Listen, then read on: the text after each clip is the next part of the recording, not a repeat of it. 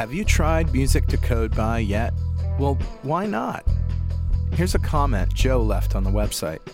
This is also great music to mow by. I like listening to music while doing yard work to help the monotony of it seem less tedious. This past summer, I started listening to these tracks while doing yard work, and they worked great. I could let the music play in the background without focusing on it, and it seemed to help me concentrate on getting through my tasks. Thanks, Joe. And now you can download the entire 13-track collection. That's over 5.5 hours of music to code by for only $39. Check it out at musictocodeby.net.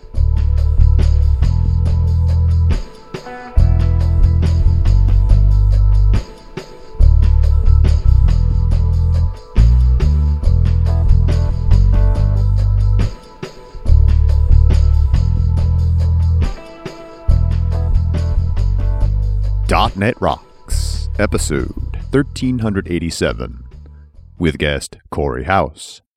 Recorded Monday, November 28th, 2016.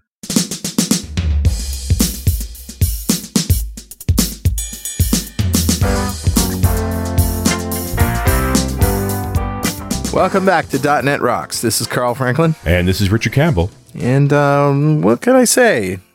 The chit-chat evades me today. I went looking for Better Know Frameworks early this morning, and what I mean by that is, things that I can highlight on the Better Know Framework segment. Sure. And I fell into this rabbit hole that turns out to be such a time vampire, but also very, very enjoyable for your geek brain. Oh, yeah? Yeah. Why don't we just roll the music and I'll talk about it? Okay. All right, dude, what do you got? Have you ever heard of D3 in JavaScript parlance? No. What are you talking about?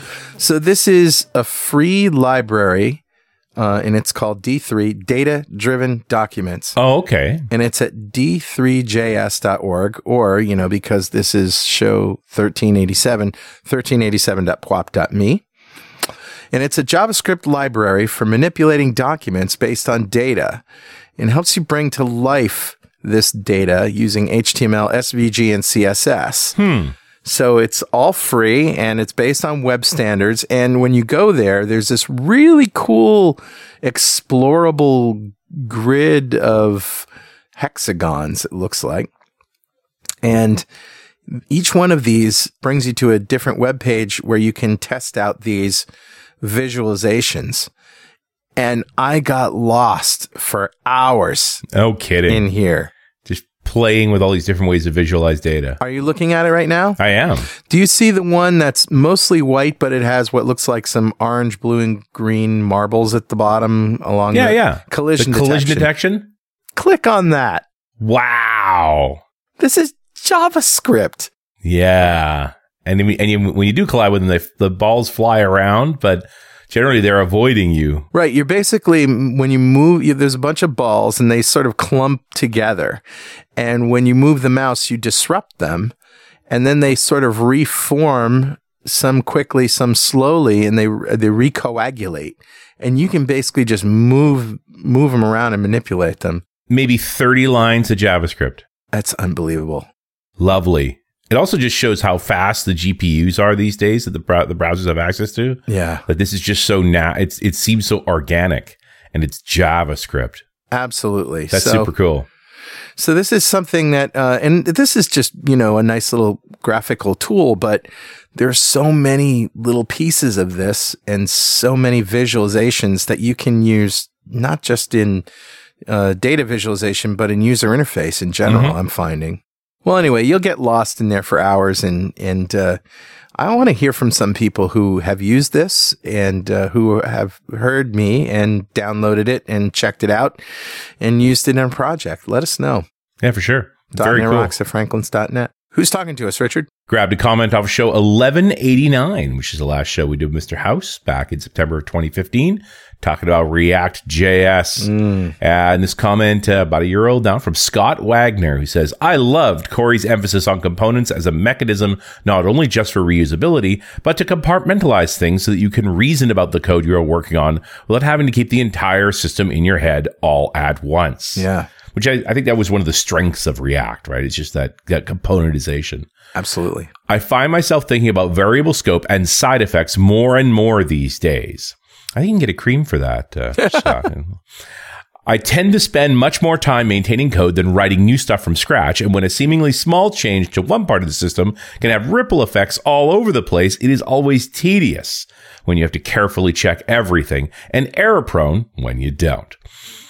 Yeah. After hearing Cory talk about the component as something that accepts a well-defined set of inputs and yields deterministic output, I wasn't surprised to find that he'd been studying up on functional programming. Yeah.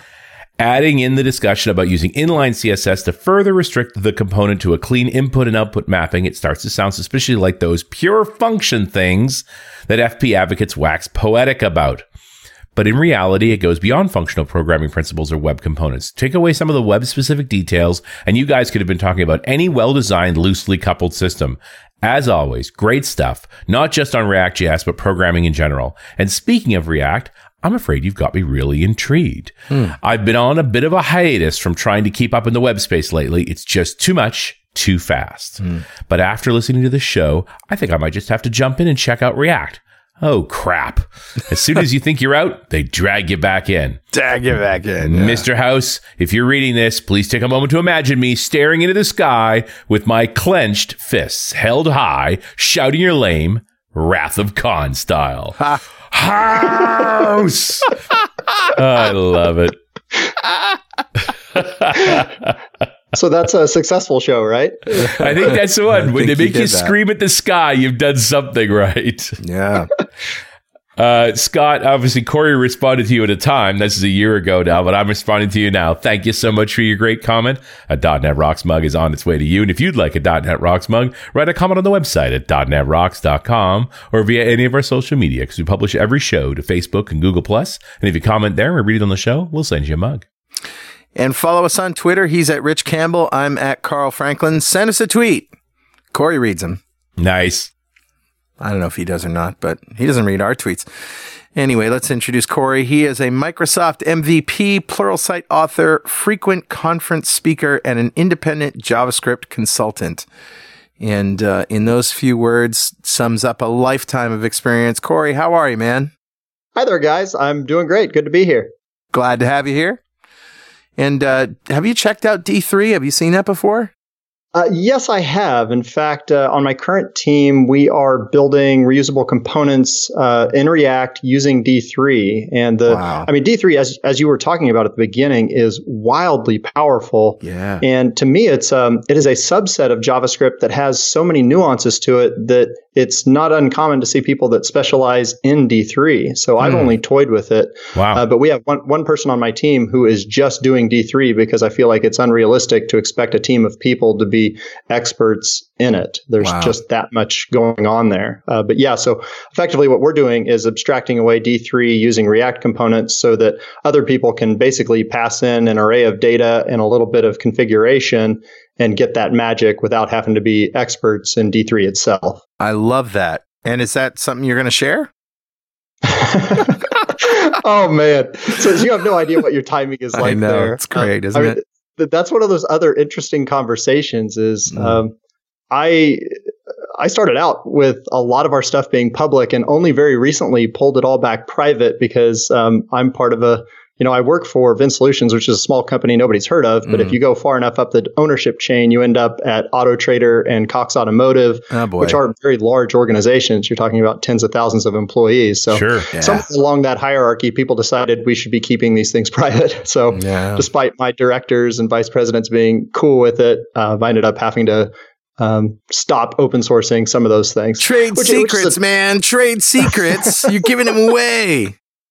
Well, it's an interesting conversation because there's this recognition that, whatever code we write will ultimately be run in people's browsers. Right, given it'll be minified, so it'll be pretty hard for them to read, but it is there. Yes. So copy, paste, download, and use it yourself. Yeah. Yeah. I think that's precisely why JavaScript has become such a popular place to do open source is once you know that your code's always going to be available, readable to anybody, you have this open source idea. Yeah, and you really just can't resist it. There's almost no point. And you might as well benefit from it by having people contribute to it. Right. But you still do have that the work. You are at work. It's a work for hire. Your company has rights over this code you write during work hours.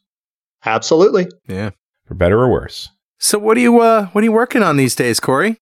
Well, so what has been on my mind the last really, we're sneaking up on almost 8-9 months now, is thinking about starting new JavaScript projects. Because just to back up, I work for a shop that has been doing .NET since the days that it was in beta. We have effectively one large application that pays the bills for us and has been extremely popular. We write automotive software. Right. And we're working in web forms and ASP.NET MVC, doing a lot of web API. So plenty of .NET work. But on the front end, we made the decision back last summer to shift over to React.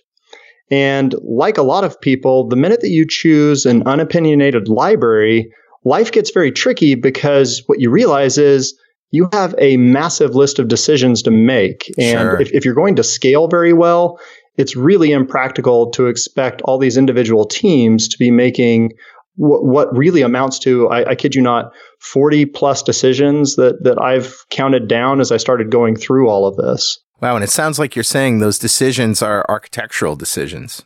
Yes. I would characterize them as architectural. I think JavaScript has become complicated enough that you need dedicated front-end architects making these decisions, that it's really unrealistic to expect full-stack developers to have the time to think about all these nuances. And in Sure. fact, the way that we're running now is interesting. Just backing up for a second. So I listened to Steve Sanderson's show that just published here very recently, where he was talking about JavaScript services. Yeah. And I really enjoyed that show. And I got to visit with Steve at MVP Summit too. Always enjoy talking to him. He's, I really admire his vision and the way that he's looking to make life better for developers. Agreed. Because I think him and I completely agree that one of the core problems right now in JavaScript is just feeling overwhelmed at getting started because there's just too many decisions. Sure. Well, this was the comment too, right? Scott was just overwhelmed. Yes, and in particular, it's a problem in React. It's a problem in React in a way that it's less of a problem in Angular, because Angular has opinions about HTTP and about testing, about folder structure that React just really doesn't. And that list is just the beginning of a list of things that React says, it's your decision, be an adult. Whatever you want. And some people see that as a blessing, but I think largely, at least in our organization and in a lot of .NET organizations, that's viewed as a problem. So I've been thinking a lot about this, that the reason, at least part of the reason that things like web forms, things like MVC became so popular was because it gave people a very, very clear path about how to get things done. They didn't spend their time spinning their wheels on the basic decisions, because Microsoft paid a lot of smart people to come to these conclusions and say, here's a recipe that really works well. And so people embraced that. But what we're lacking in JavaScript right now is that sort of path for most of these things. Even especially in React, for instance, there's just this overwhelming number of decisions. But it's certainly very true in Angular as well. You see seeds out there. It is true when you start a new Node project. It's true if you're working in Vue or Backbone or Knockout. Things like testing and bundling, minification, automated builds. So it sounds like what you're doing is you're providing guidance for React developers, and maybe with some scaffolding. Yeah, so that's precisely what we're doing in-house. What we've effectively, it's interesting that you use the word scaffolding, because I was using the term starter kit, but some of the enterprise architecture team came out and met with me, and they characterized what we're doing as a scaffold as well. Now, I will say we're moving more in the direction of wrapping everything up in a single NPM package, which I think is a really useful concept for people. And the idea being this, so right now, when you start a new project here in our office, what you do is when you start that project, you are effectively cloning an existing GitHub repository. And so you end up with copies of all these files. But there's a way to get away from that, which is to simply put all of that behind an NPM package, at which point then you have one centralized package that holds all those dependencies, all the configuration, and is really easy to update. So that way we take our opinions, we put them in one place, and everybody can benefit from those. Yeah. So this is what I thought was really interesting with Steve's show last week was as I listened to him, what I was paying close attention to was what opinions is he taking? Because every time that somebody says, hey, I have this framework, scaffold, seed, boilerplate, starter kit, all those terms to me are synonymous. Right. Anytime somebody says one of those things, they're making a decision for you. And they're saying, here's a bunch of opinions that I'm making. And of course, the usefulness of that decision, the usefulness of what they're offering hinges directly upon whether you agree with their opinions.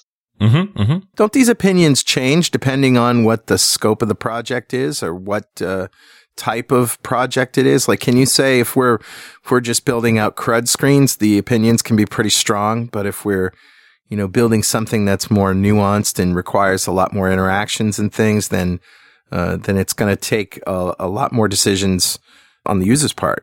Bingo. Yeah, absolutely. And I think what you're hitting on is exactly why I feel like it's fairly unrealistic to have a single starter kit or boilerplate that's going to be universal for every need, because what you'll find yourself doing is making compromises, taking on dependencies that are either unnecessary or in some cases lacking certain things that other people need. Now, I do think one thing that is generally realistic, though, is in a given organization, if you find that you are consistently working in a technology stack, solving similar problems and building a lot of separate single-page applications, I think that's precisely where you can benefit from having a starter kit that is specific to your team. Because I think the really important thing is there's sort of three ways to think about the JavaScript fatigue that everybody's feeling right now. Of course, one way is to just simply ignore it and say, okay, whenever we do a new app, we're just going to use vanilla JavaScript and we'll solve the exact problems that we need. Now, thankfully today, most people say, that seems silly because why not stand on the shoulder of giants? Right. Why not use these libraries and frameworks that have built abstractions that make life easier for us? Yeah, right. So I feel like that first option isn't particularly useful. But if we look at the other two options, the second option is precisely what Steve was talking about, which is here's an abstraction that I'm proposing for you. Follow these instructions, and behind the scenes, I'm doing a lot of complicated stuff for you. And as long as you like the decisions I made, then life's going to be really luxurious for you. And I think that story makes a great deal of sense for a number of people.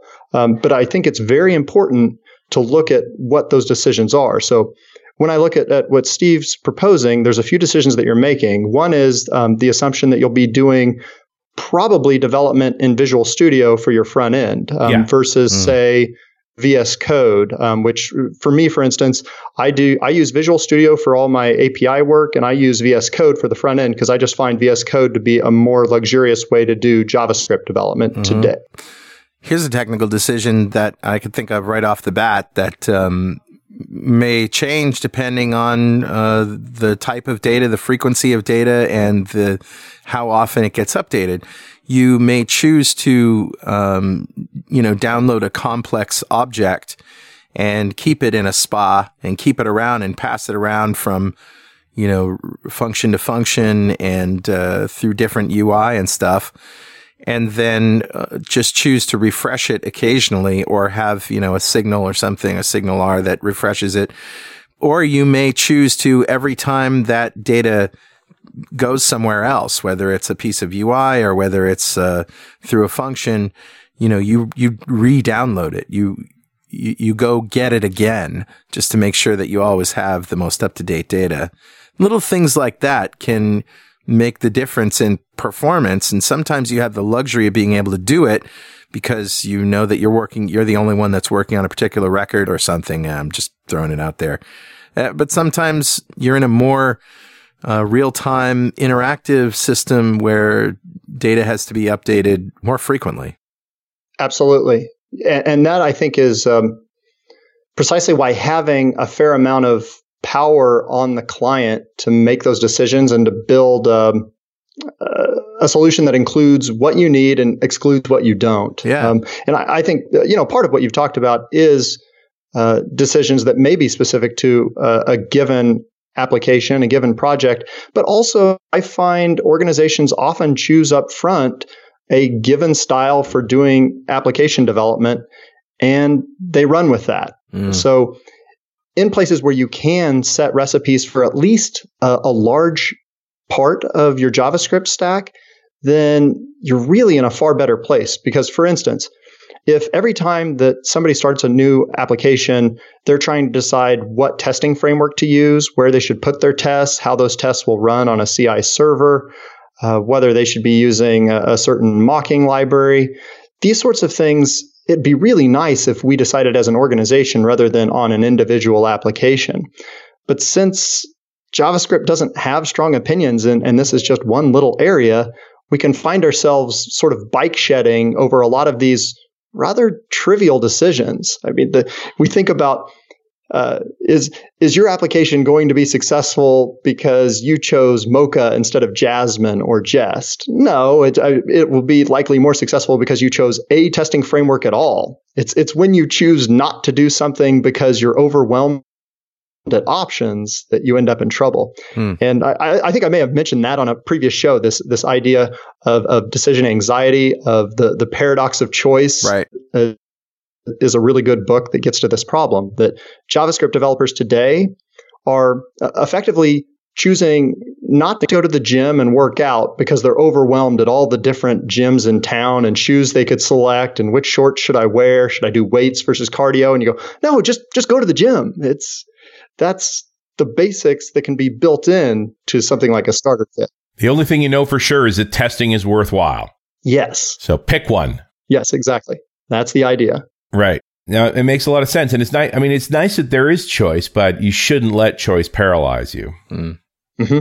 I do think that this opinionated approach to software is getting more popular for a reason, because the choices are so overwhelming. That's right. Yeah. Oh, yes. So I'm sure you guys have heard of Ember. And Ember is really interesting to me because it is the polar opposite of React. And I like looking at things that are vastly different than those things that I currently know. And Ember has become popular because Ember takes opinions on virtually everything. In Ember, you know how you're going to do testing. You have a command line interface built in. You know how you'll do all of your bundling and minification, and how you'll place your files, what you'll name those files, and so on and so on. So I think the interesting thing that I keep finding is not many people that I know are interested in Ember. Now, I think that primarily comes from the fact that Ember has these ties back to Ruby. And I don't know a lot of people in the Ruby community. I spend a lot of time around .NET developers, not surprisingly. So I feel like there's this real opportunity for something that is opinionated as Ember, but that takes opinions that are more approachable to .NET developers. So that was part of why when I listened to Steve Sanderson's show, I was thinking about how much, he's helping in exactly that problem in a bit of a different way with this open source project. When I talked to Steve in the past, I've tried to encourage him before of how awesome it would be if Microsoft took a really opinionated approach and, effectively took something like Angular and baked in all the opinion and really integrated it in a way with Visual Studio that made it just feel fully first-class citizen. Because that's sort of what Steve's doing with JavaScript services, but he's doing that in a way that is out there in the open source and not leveraging anything proprietary to Microsoft. It is all just open source projects that he's glued together, really not much differently than what I've done on my own open source starter kit. He's just choosing to use some integrations with Visual Studio with NuGet to pull some of those things down and do other interesting things like rendering on the server. Well, and it struck me during that show that what they were really there to do was that if you weren't familiar with these different JavaScript development stacks, they just make it easy for you to get into it so that you could, it's almost like it's catering to a group of people who are not strongly opinionated at this point. So you should give them a set of opinions that will help them be successful.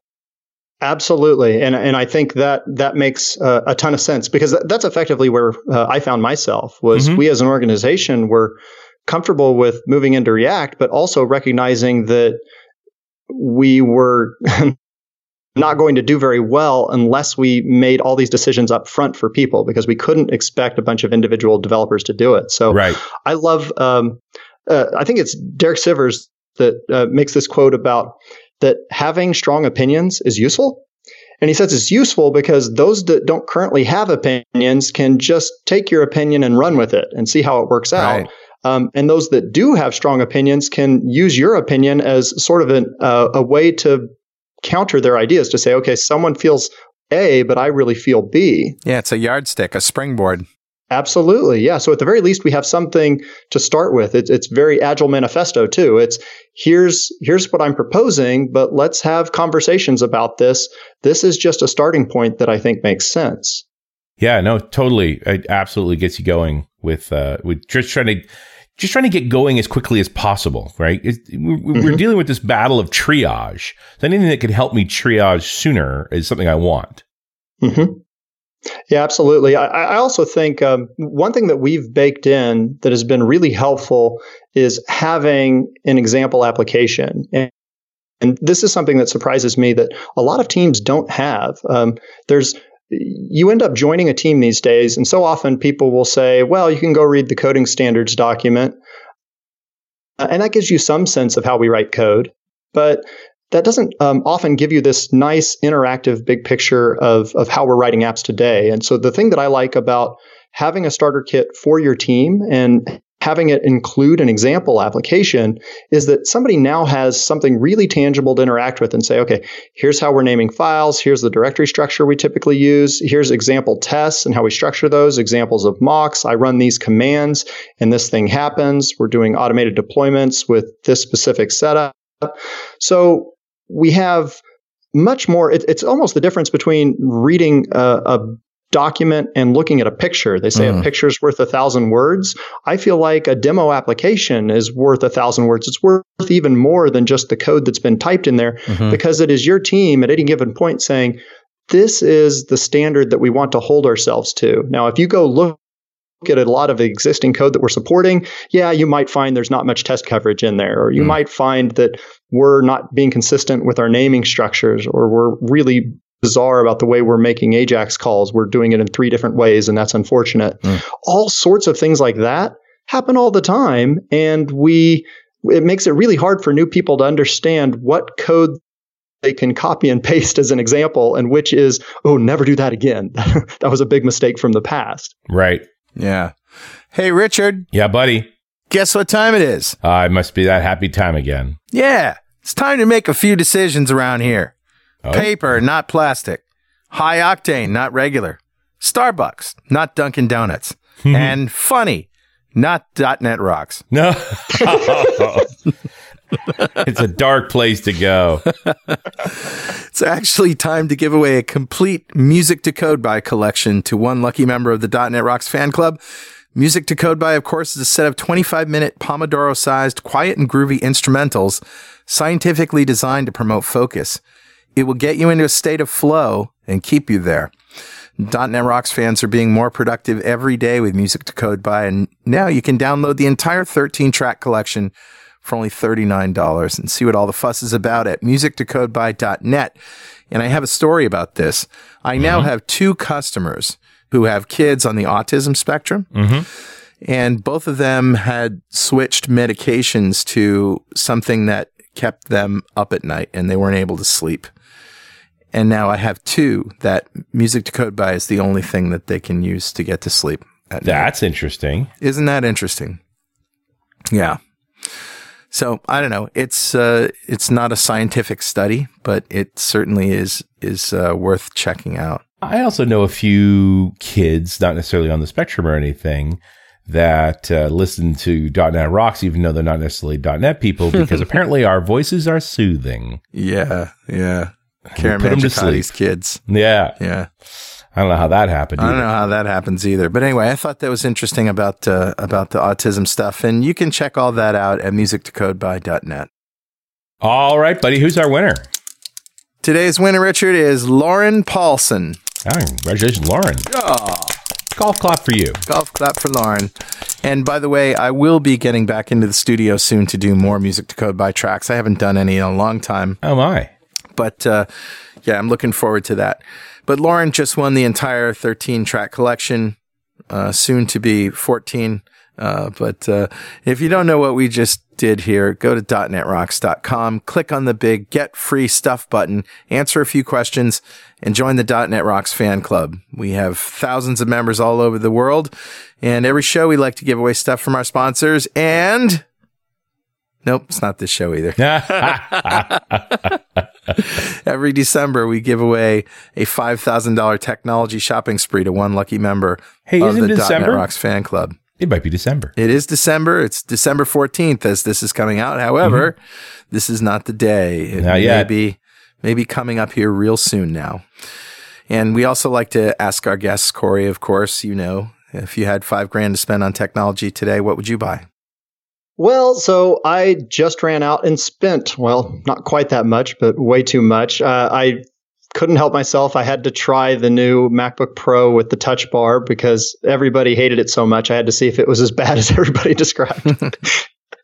And so far, the funny thing is, I really love the device, but I could totally take or leave the whole touch bar thing. Yeah.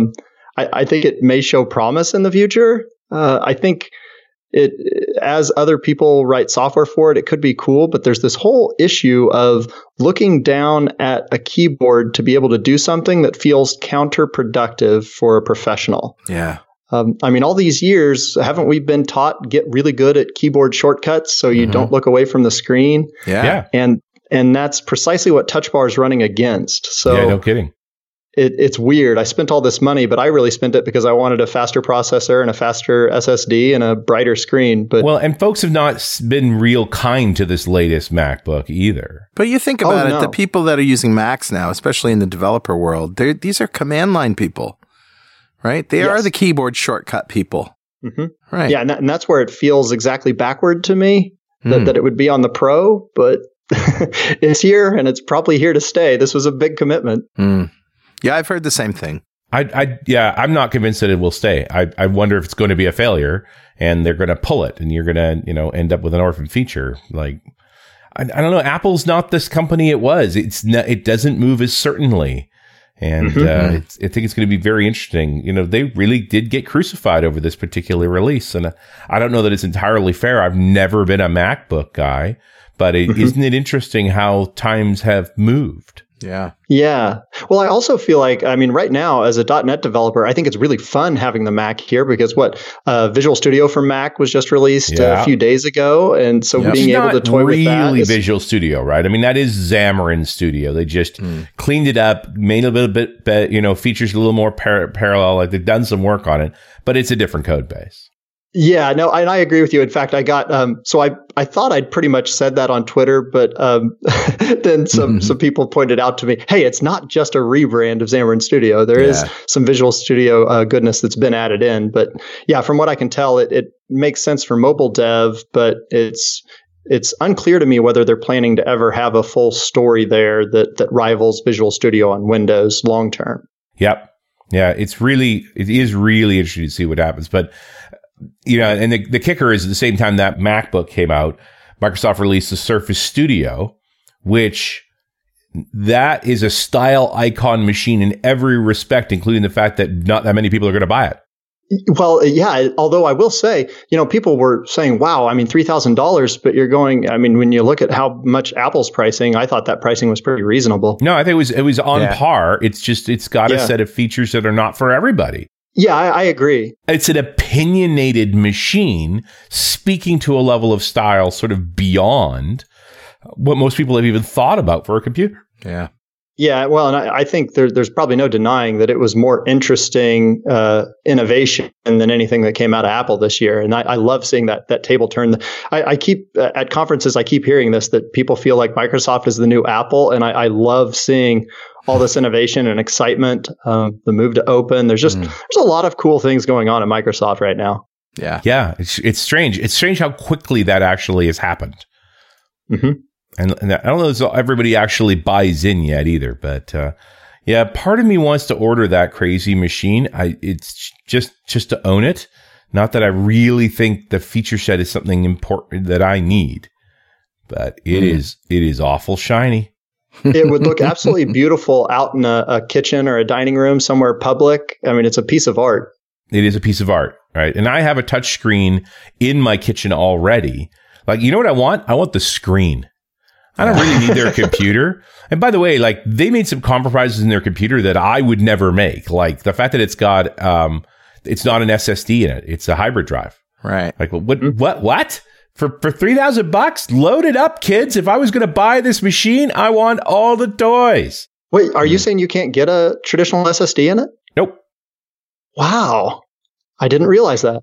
Yeah. Well, they don't certainly talk about that part, but that's again, it's almost Apple-ish, right? that they've done that. That it's just, no, we've decided for you what you should have. Does look cool though. It is, yeah. It's so pretty. Yeah, and I don't care about their computer. I want that screen because that's a Pixel Sense screen. Yeah, it's like the rebirth of the Pixel Sense, and that's a big deal. With the dial, it's a bigger deal than we even realize. It's beyond that one computer. It's important, that machine. And the Pixel Sense never had that high of DPI, did it? No, and it wasn't that small either. Right, the Pixel Sense was always bigger than that. So they've clearly, that technology, which seemed like an orphan, has come back to life and is resurfacing this other form factor. And I think it's hugely important. So, but sell me the screen. Right. Oh, do we have to talk about JavaScript? You're all excited about hardware there. That's not fair, because this is a great show. Yeah. And as usual, I've been taking notes as fast as I can, Cory, as you're just spitting out all these different tools that I want to look at, right? Between your starter kit and the testing frameworks and so forth. Like, this all comes back to the same core issue of, what's your JavaScript tribe? What's the set of tools that make you happy for building applications? Absolutely. But you're happily living in React. I am. Although I think that was one of the interesting things as I was putting together my course. So the course, to clarify, is building a JavaScript development environment. And what I realized was I had to get out of my little bubble and look at the big picture and see what are the common conversations that apply for people that are working in Node, Angular, Vue. Maybe they're building desktop apps with Electron. There's so many different ways to write JavaScript today. And a lot of people are making the same core decisions. So I started looking at just the high level categories of decisions that we make. Sure. And that was where I got to this number of 40 different decisions, because we have to choose a linter, which, if for people that don't know what a linter is, it's a lot like style cop in C#, but it's for JavaScript. Right. You need to choose a bundler so that you can bundle all that code together and get it out to the web in a way that the browser can understand, or in a way that Node can understand if you're deploying there. You need, obviously, a story for testing. You need a story for transpiling, as in taking the original code that you've written, whether that be TypeScript or ES7, ES6. Maybe you're working in choosing to work in Elm or one of the other 100 different languages that compile to JavaScript. Right. You need stories for HTTP, and this list just goes on. And that's precisely why I think it's it was really useful for me, because I hadn't realized how many decisions I'd made for the organization as an architect putting this together until I sat down and wrote all this. And you realize, wow, yeah, what really would have happened if we didn't do this, and this is what's happening all over today for JavaScript developers, is a lot of what I just described there doesn't get done. People end up putting JavaScript in a script tag, not because they think that's the best way to build an app, but because it's the lowest friction way to get started.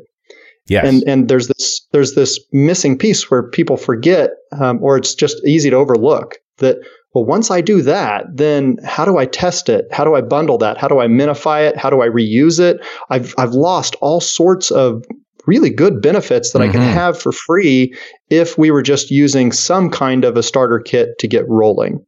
And just making sure that all those decisions are made in one form or another and are not in conflict with each other. Although, correct me if I'm wrong, like, do you run into situations like, okay, well, if you're going to use these three things together, you can't use this and this, it won't work? Absolutely. I mean, so one example is this, TypeScript, which I really think TypeScript is super cool. TypeScript solves all sorts of problems for people, but I have heard people say before that there is no reason not to use TypeScript. And I think that's an unfair simplification, because we have to remember, although TypeScript is a superset of JavaScript, yes, it does take some opinions that rule out certain tooling. So for example, my favorite linter is ESLint, and that is the most popular linter for JavaScript today. Super, super powerful. But unless they've just recently announced, they still don't have support for TypeScript. So you need to use TSLint for TypeScript. So that's one example of where one decision that you make ends up making some other decisions for you along the way. And of course, you could go even farther. You could choose something like Elm, which Elm is a functional language that ends up compiling down to JavaScript. And right. Have you guys had a show on Elm yet? Never have. No. Oh, yeah, you should have somebody on. I'm not the guy to speak to it for an hour, but it is super cool. I will say this is the sales pitch for Elm. Imagine that you want to build a JavaScript app, but you want to write in a functional language that is so powerful that it is literally impossible to get a runtime error. Wow. Every error is like if it'll compile, it'll run. Yes. And that just gave me goosebumps when I first heard it at a conference. I said, oh, that's good stuff. I need that. Talk about opinionated, though. Oh, yes. Yes, very like that opinionated. Is the opposite of JavaScript right there. Yeah. No, and I see your point. And again, when you choose Elm, you're choosing all sorts of other things along the way, because you've got to make decisions that are compatible with that ecosystem. So that was precisely what was really fun about putting this course together in the first place, was recognizing this decision tree.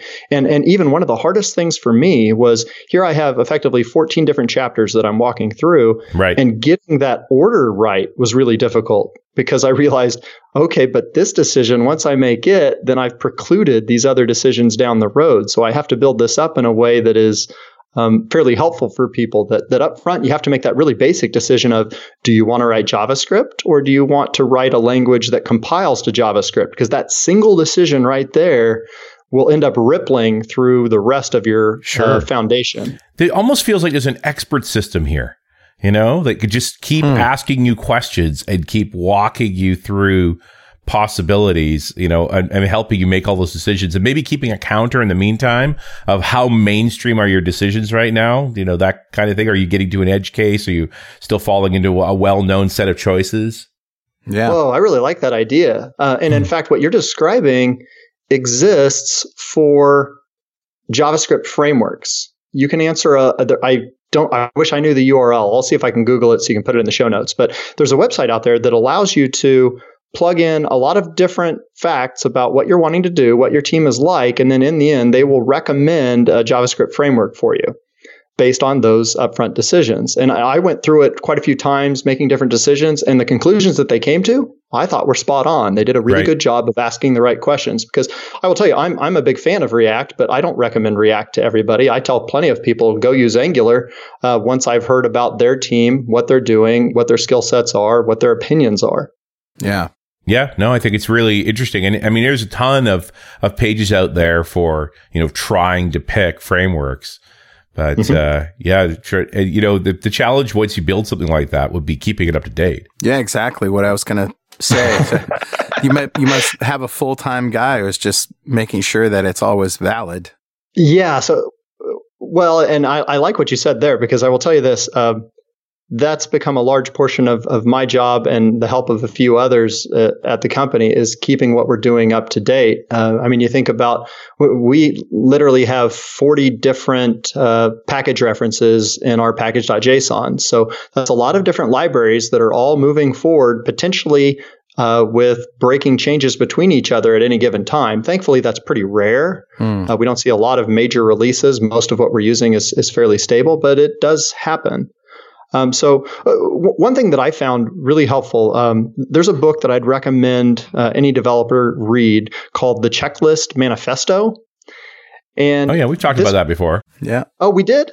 Oh, cool. We didn't talk about you. We've done a show around it. Yeah. You have on the show. Okay. Well, yeah. So I won't belabor the point, but the big idea in the book is that professionals use checklists, and they end up following doctors around and finding that though doctors, if you ask a doctor how to put a line in someone, they know that there's a 5-step process to do so, to make sure that somebody doesn't get an infection. Right. So the thing is, what they found was if doctors didn't have a checklist, they would end up skipping a step at a small percentage of the time. And then people get an infection. They end up in the ICU. Some people die.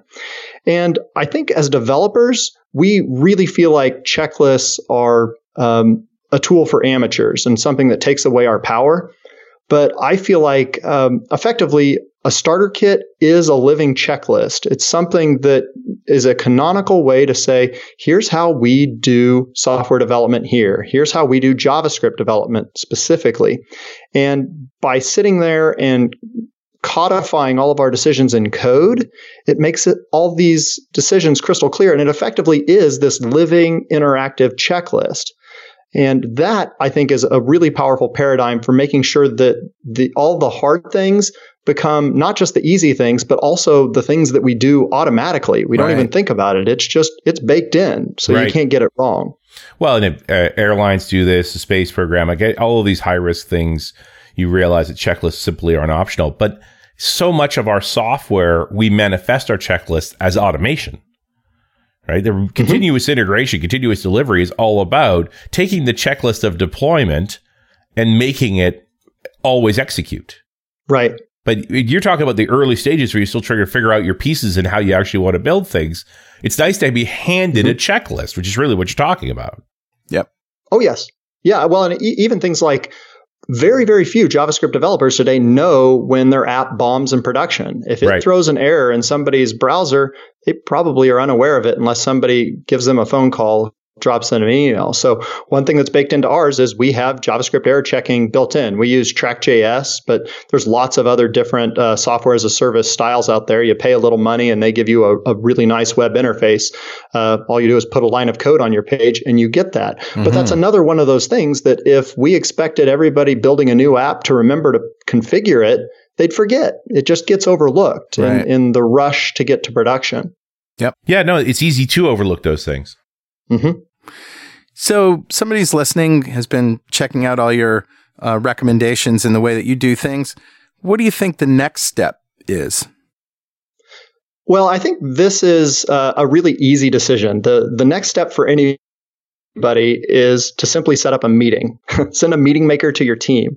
And this is precisely the challenge that I make at the end of my course, because I feel like the first step here, like a lot of things in software, is to have a conversation.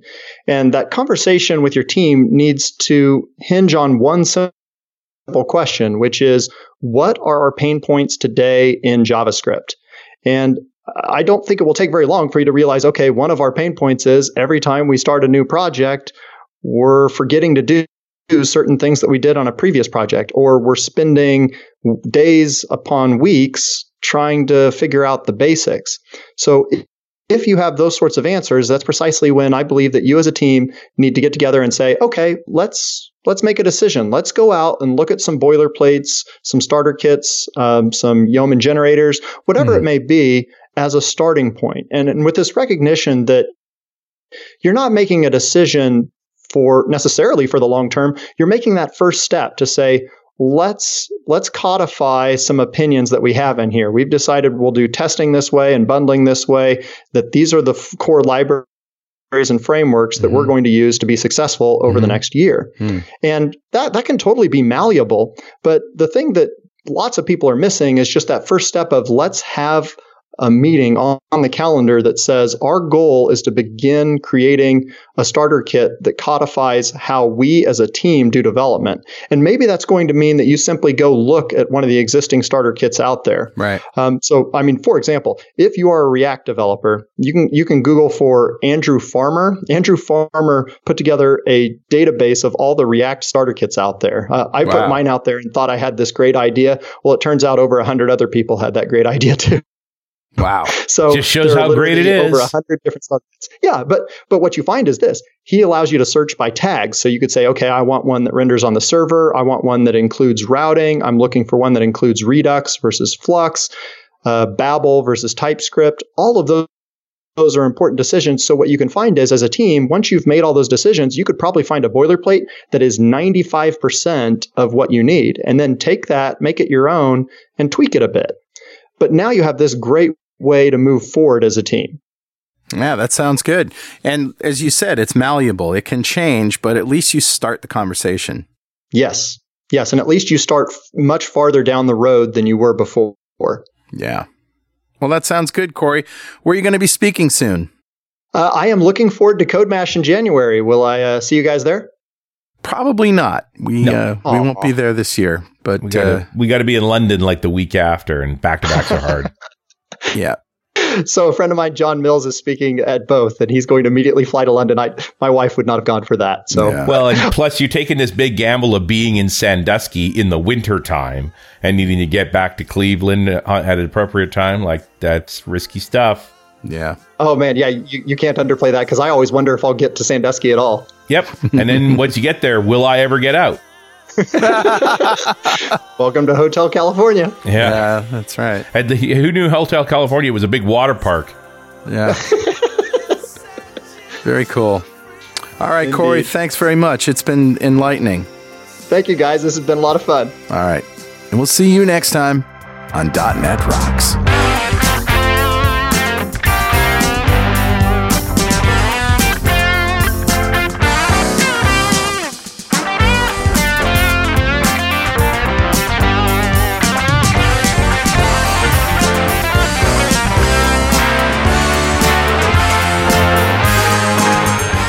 .NET Rocks is brought to you by Franklin's Net and produced by Pwop Studios, a full-service audio, video, and post-production facility located physically in New London, Connecticut, and of course in the cloud.